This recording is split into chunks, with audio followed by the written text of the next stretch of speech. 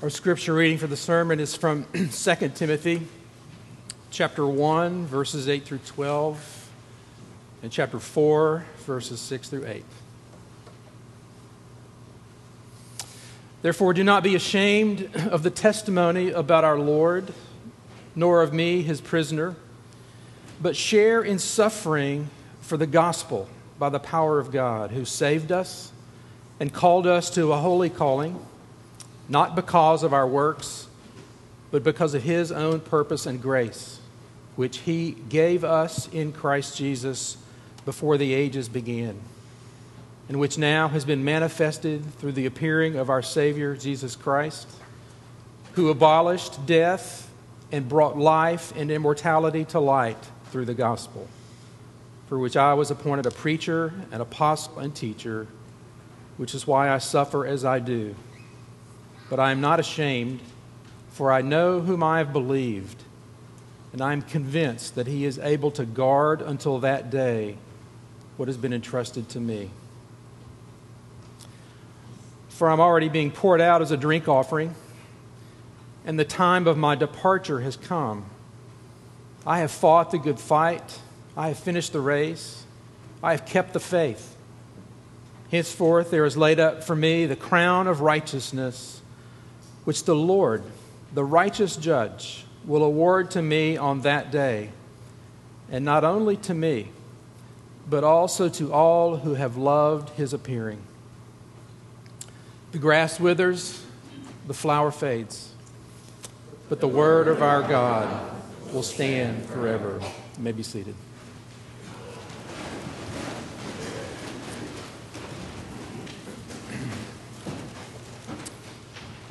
One of our very, very favorite places to go any time of year is a short drive from Nashville, from Franklin, Fall Creek Falls State Park. Some of you have been there. Some of you are ready to go again. And on a day like this, you just might. But one of the things I need to warn you about is on the Gorge Trail, which some of you have been on, even if you didn't know its name. You'll remember that there is a trail that comes out upon a swinging suspension bridge. And I'll let you know this because you need to know that there's a swinging suspension bridge. The first time I went across that bridge, I was a teenager, and I did what a lot of teenagers might on that swinging suspension bridge. I was testing to see how well it would hold and how long I would hold. And that was once upon a time. I recently went across that same bridge with some teenagers. And this time, going across that bridge, it was a different experience. It wasn't just one, it was a couple and then three doing the same thing I had done decades ago at this point. And about halfway across, as they begin their antics, I'm wondering, is this going to end well? We're looking at the Cane Creek Cascades and suspended over it, and I'm holding tighter than I was the two handrails. Is this going to end well? But it's not just bridges, is it? It's not just swinging bridges when we ask that question, is it going to end well? Or how's this going to end? It has to do with, for some of us, wondering if we're going to outlive our money. How's this going to end? It may have something to do with the relationship that is not working out the way that you thought. How is this going to end? It may be health-related because everything in us wants to be that cancer survivor. There's a lot of things that cause us to ask the question, how's this going to end? In fact, that's all of life, really. I mean, there's something, it doesn't matter how old you are, whether you're 6 or 66 or something in between or beyond. We want this to end well. When we're 6, we don't think about it very much. When we're 16, we don't.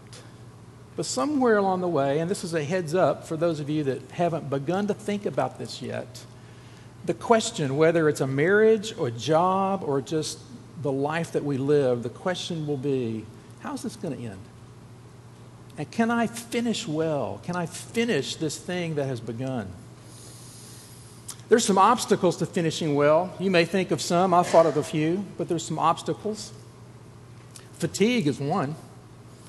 Just the kind of the weariness. And some of you know this all too, man. You've been glad for a holiday because of the weariness of trying to make things work. There's a fatigue that sets in. And sometimes that fatigue just takes on a life of its own and a size that is insurmountable. And the fatigue just weighs you down and you're thinking about not finishing. Sometimes it's a surprise. Maybe like those teenagers on the bridge with me. I didn't see that one coming. But there's a surprise that comes our way. We didn't see it coming. And it's that obstacle on the train track that can even derail the train. Sometimes surprises. We don't, in various forms. Sometimes it can be the fatigue. It can be the surprise. It can be just disorientation, where for whatever reason you recognize that I don't see things as clearly as I did. Or maybe it's disillusionment. That job, it's not what was advertised. Or even in marriage, who is this person? There's a disillusionment that can creep in and overwhelm. And sometimes Scripture tells us that it's blindness. The writer of Hebrews warns us about the fact that we can be deceived by the deceitfulness of sin because we don't see what we don't see. There's a lot of reasons for it. And there's actually in this epistle from 2 Timothy, we find an example of someone who didn't finish well. We didn't read about it, but it's in the context right around.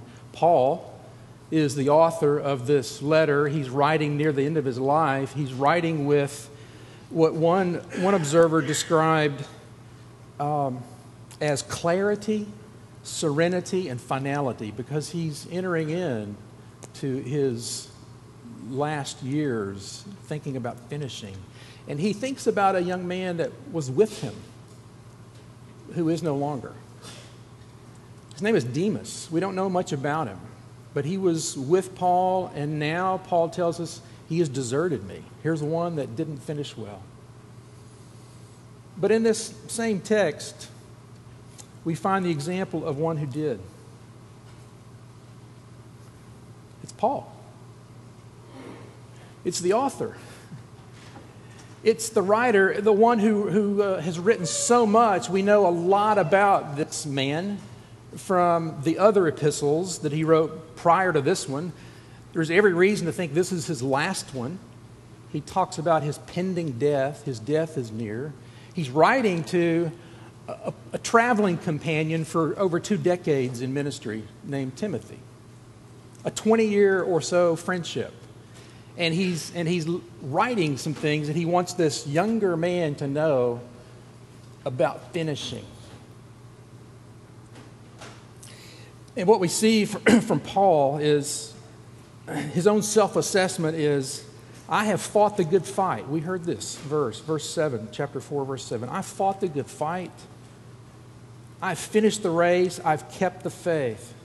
But right now, I'm being poured out as a drink offering. That's an image from an Old Testament sacrifice.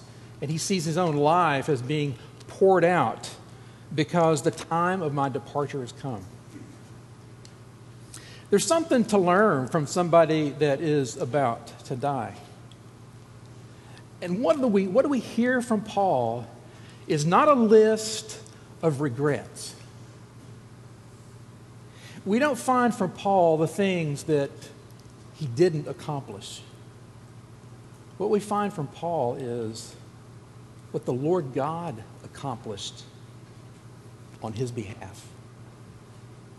And that's what he hands to this young man, Timothy. And he says, Timothy, if you want to finish well, let me show you the handrails. Let me show you the handrails that you hold on to.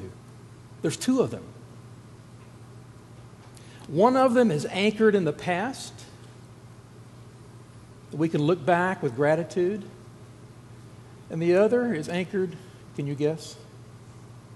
In the future.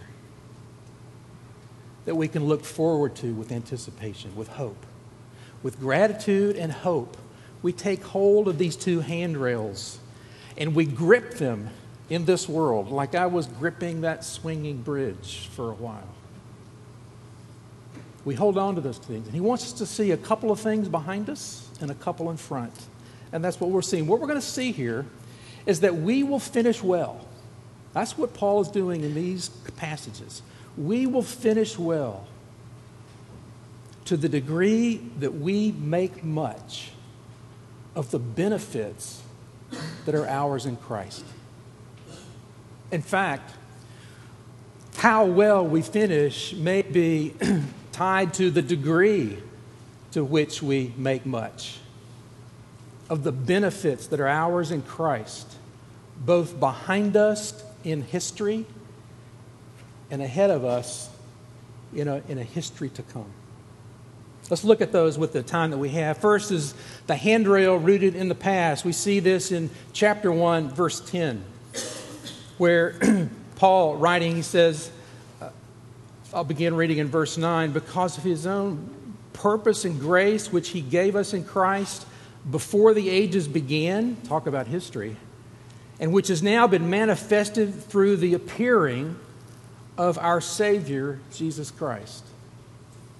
That appearing, that word means manifestation. And what was it? How was Christ well, Advent. We've been celebrating that, right? It's in this first appearing of the Messiah, this Christmas that we celebrate, this Advent that is ours, where we see just what God does to anchor that handrail firmly. It says Christ came, and he came with a mission, and he came to accomplish. He gives us a double answer as to just exactly what Jesus did in verse 10. The first thing that Jesus did, anchored in the past to secure your present and your future, was that, according to Paul, Jesus Christ abolished death. Death is done. Now, that cannot mean that he eliminated death, because we experience that in this world. But Paul triumphantly asserts that something has occurred, that in Christ's first appearing, he decidedly defeated or overthrew death. The word, as we unpack it, means to make something ineffective, to make it powerless, to make it idle, or to nullify. That's what Jesus, the baby, came to do. To defeat death, to make it powerless, to nullify it. So that, and this is how it works, that physical death, which awaits us all, and which some of us have been way too close to recently, physical death is no longer the grim ogre it once seemed to us, and still seems to many whom Christ has not yet freed from that fear. But for those who are in Christ, as Paul writing to Timothy, he reminds him and helps him to see that physical death is not that grim ogre that it was, because that is a part of a larger story. And for the Christian, death, to use Paul's words elsewhere, is really falling asleep. In fact, it's a positive gain, because it's the gateway to being with Christ, which is far better, Paul writes other places. It's been rendered innocuous. It doesn't sting the same way that Jesus could even state that the believer, though he dies, shall never die. But what's absolutely certain is that death will never be able to separate us from God's love in Christ. That's why Charles Wesley, and we've just sung this, haven't we?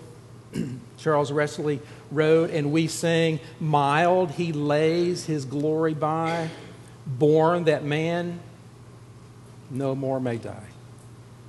Born to raise the sons of earth, born to give them second birth.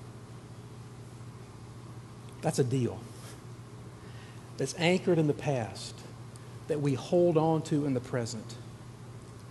That's one thing. And the second one is the positive counterpart. He brought life and immortality to light through the gospel, Paul writes. It's by his death and resurrection that Christ abolished death, but it's through the gospel that he now reveals what he has done and offers men and women and children the life and immortality which he has won for them. Life and immortality, those may be synonymous, one explaining the other, but life is what is yours in Christ. Death is abolished, life is granted. So Wesley writes, light and life to all he brings, risen with healing in his wings. That's a handrail. That in the midst of the uncertainty in this world, how's this going to end? Is it going to end well? Well, there's part of your answer right there. It's going to end well. The finances may not, all the relationships may not, but the things that matter most, the things that are ultimate. In fact, that's part of growing up, isn't it?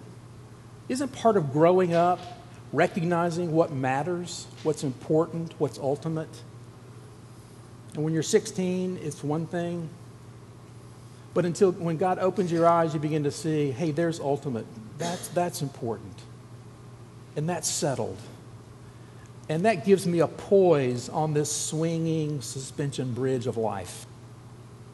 That the big thing is settled. Death is destroyed, life is granted, and those are mine in Christ.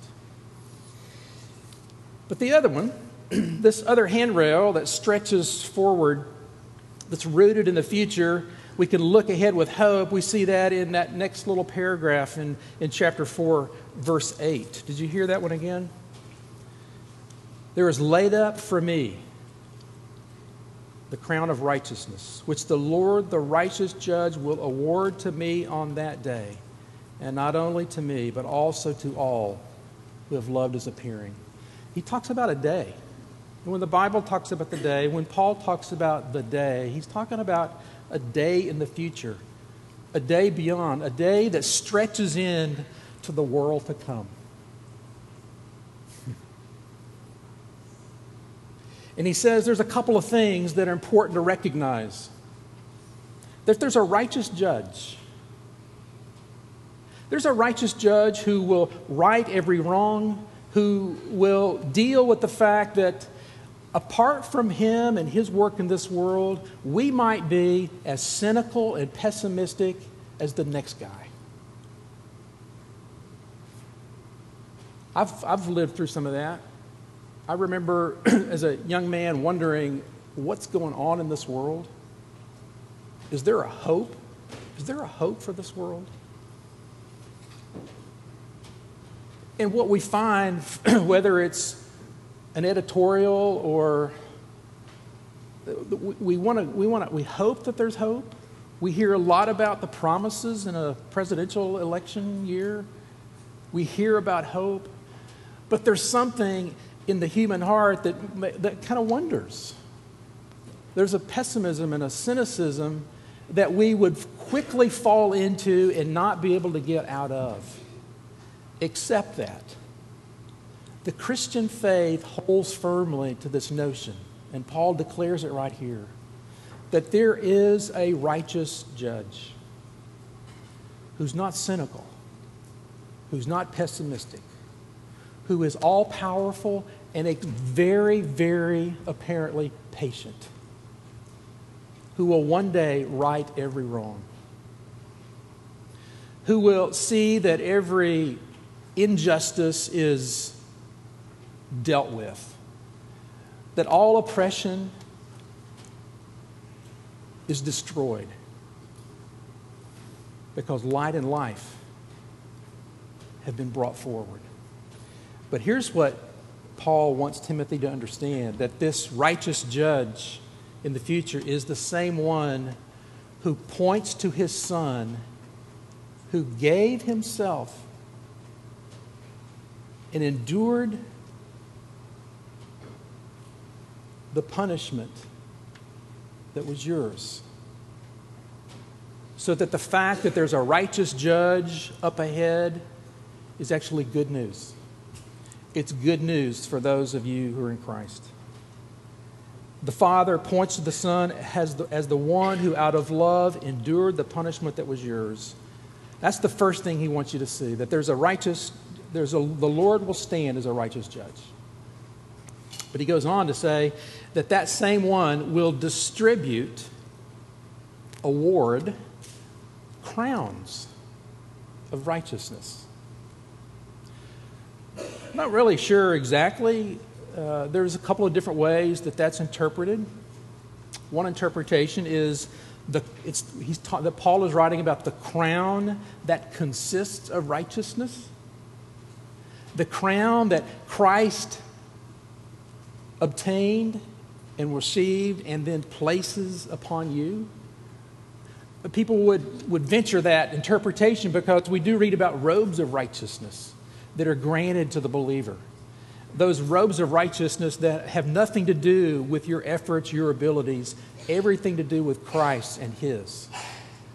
And so we know, reading other places, that we will receive robes of righteousness, and that makes us acceptable to this judge who is our Father, who sent His Son to pay the penalty, but more than that, to live the life that we cannot live.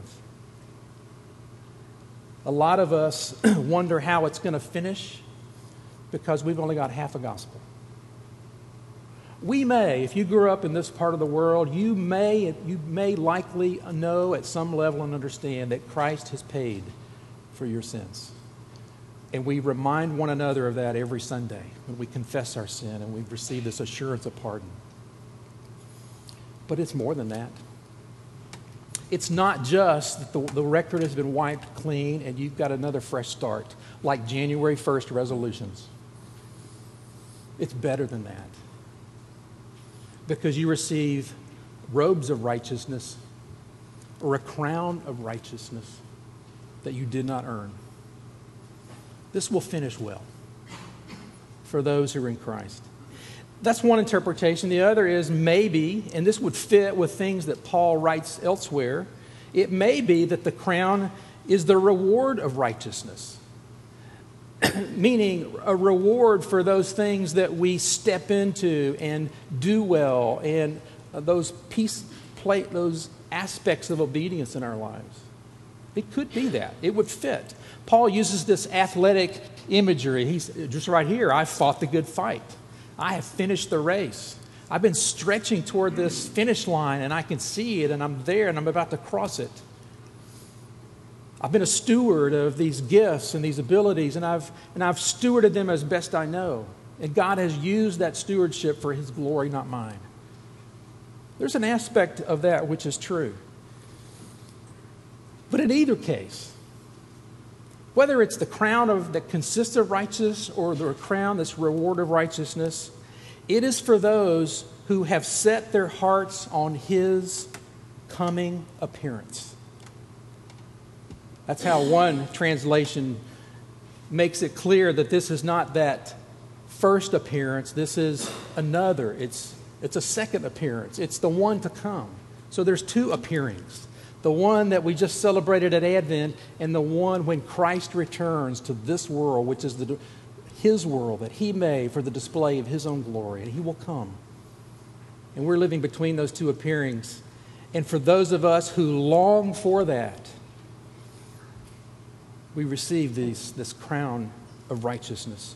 Not because there's anything meritorious about it to adopt that attitude, to try harder, but it's because it's a sure evidence of justification.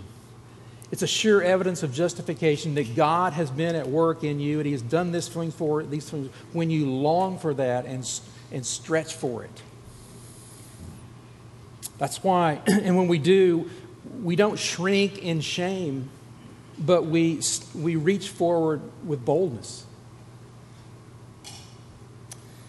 That's why John wrote this, "Now little children, abide in Him, so that when He appears, we may have confidence and not shrink from Him in shame at His coming." 2 handrails, one anchored in the past, one anchored in the future. And here we are on this swinging bridge of life. What does it look like to have a life to be shaped by those 2 realities, or 4 realities if you did the math? 2 in the past and 2 in the future, 2 handrails. What does that life look like? What does gospel poise look like so that we would finish well? We see it here in Paul's own life. He talks about, I'm going to use 4 words: focus, or single-mindedness. He talks about other places. He uses that athletic imagery to affirm that at the close of his life, he's engaged himself in the one thing that really matters. He's given himself to a race, to a fight, and he's given himself. He's been focused on it. And that will get me there. That's what it looks like to live well on this swinging bridge. Focus. It's why David prayed because of his undivided heart, he prayed that God would unite his heart. And that could be my prayer any day and probably yours. Lord, give me that focus. Unite my heart here in this moment to see what matters and to give myself to that which matters. Focus, perseverance, a willingness to and a capacity to suffer. There was a perseverance that marked his life, and he writes about his suffering. He's writing as a prisoner, and he talks about suffering, and we know that, right? We know what some of that is. It may not be prison, but there's suffering that marks my life and yours. And what we see in Paul and what can be true in ours is a perseverance that comes from these bigger realities. Faith, I know whom I've believed. A life of faith. And so in the midst of the whirlwind and the tornado of life, whatever it is that's threatening to knock you off balance, faith.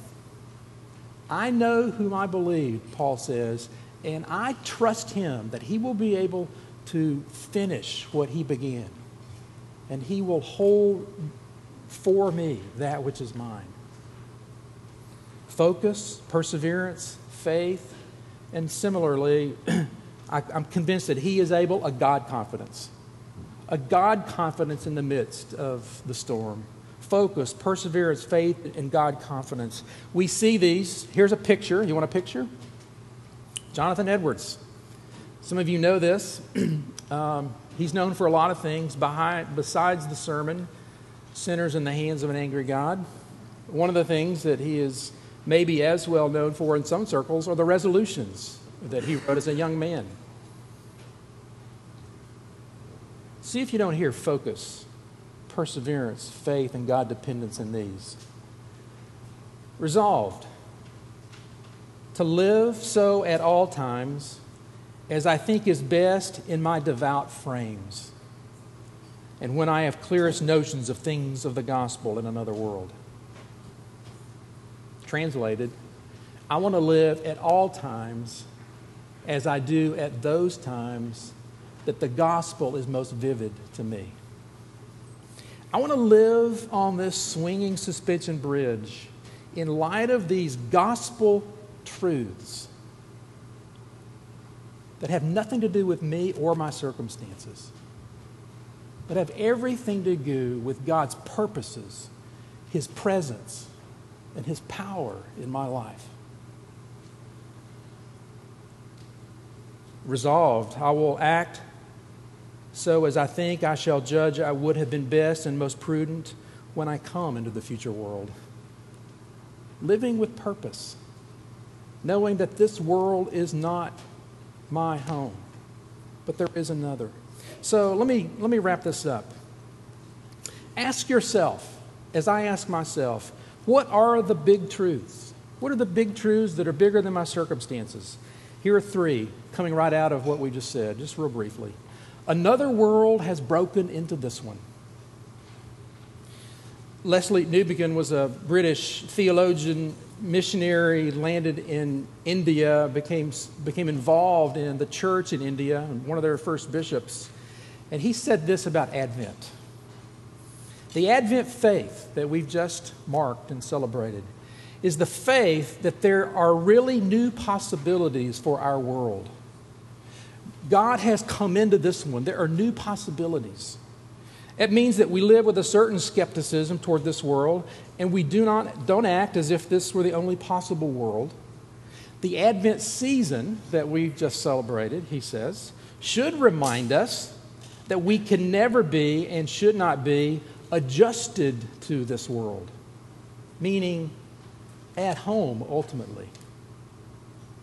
We're here to proclaim the reality, he says, and the imminence of a wholly other world, a world in which different powers, rules, and different standards operate, and to make it possible for ordinary men, women, and children to really believe this, and therefore to live in hope and readiness. And the basis of our assurance, he says, the basis of that assurance that it is already broken in, and those powers and those standards are already at work. And we see that, some we see in one another. Because there are people in this room whose lives are not what they were. And it's not because you became a better person or a church goer, although those are sometimes related. But what you're looking at and seeing is that the power of God and the world to come has broken into this one. And He changes hearts. He changes lives. And that's the basis of our hope. The first one is that another world has broken into this one. The second one is the reality of the world to come sustains us in this one. Your church staff is reading a book together entitled The Things of the Earth, where the author near the end points to Hebrews 11 and 12. And you can look at that later. We've talked about it here recently. Hebrews 11 and 12, where we get this picture. It's written to a people who are suffering persecution. How's it going to end for you, persecuted church? Remember that the reality of the world to come is what sustains us in this one. He writes, the author writes, what sustains us in the darkest times is the holy and abiding presence of God with His perfected and transformed and embodied people in His unshakable and glorious kingdom city for all eternity, world without end. Wow. That's what's in front of you. That sustains us in this world. And finally, while we wait, and we'll end with this, while we wait, we rest in the truth of the reality that God has already given us all things.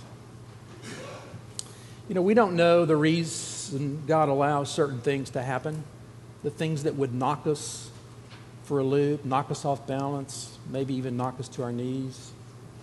We don't know the reason, but it cannot be that He does not love us. If God actually provided an explanation, one man wrote, for all the reasons why He allows things to happen as they do, it would be too much for our finite minds. Think of children and their parents. And what children at a certain age is they don't need all the explanation. They don't need all the reasons. What they need to know is that the word from mother and father is trustworthy and ultimately good. And that allows them, makes them capable of trusting and living securely. Children, you can live securely knowing that your parents are guiding you forward. But if that's true for parents and children, what about us? I mean, the gap is not 20 years of learning and understanding. The gap between my finite mind and God's is infinite. And so we trust one who is good, regardless of what comes our way. What would knock us off balance? Because our balance, our center of gravity, our gospel poise is rooted in God's work in this world and His tender mercies expressed to you. Anne Voskamp wrote some years after the tragic, senseless death of her sister. And she said this: God gave us Jesus. If God didn't withhold from us His very own Son, will God withhold anything we need? If trust must be earned, hasn't God unequivocally earned our trust with the bark on the raw wounds, the thorns pressed into the brow, your name on His cracked lips? How will He not also graciously give us all things He deems best and right? He has already given us the incomprehensible. And because He has, and because in Christ, who whispers your name and says, trust me, I love you, hold on. You will finish. And you will finish well. Because it's God at work in this world through Christ, who gave Himself and gives Himself to us. Let's pray. Father, we would ask that you would help us to rethink the circumstances of our lives, to recognize that there are things that will knock us off balance, but through your goodness and your loveliness and your beauty is so much larger than the circumstances of our lives. We rest in you. We trust you. Help us. In Christ's name, amen.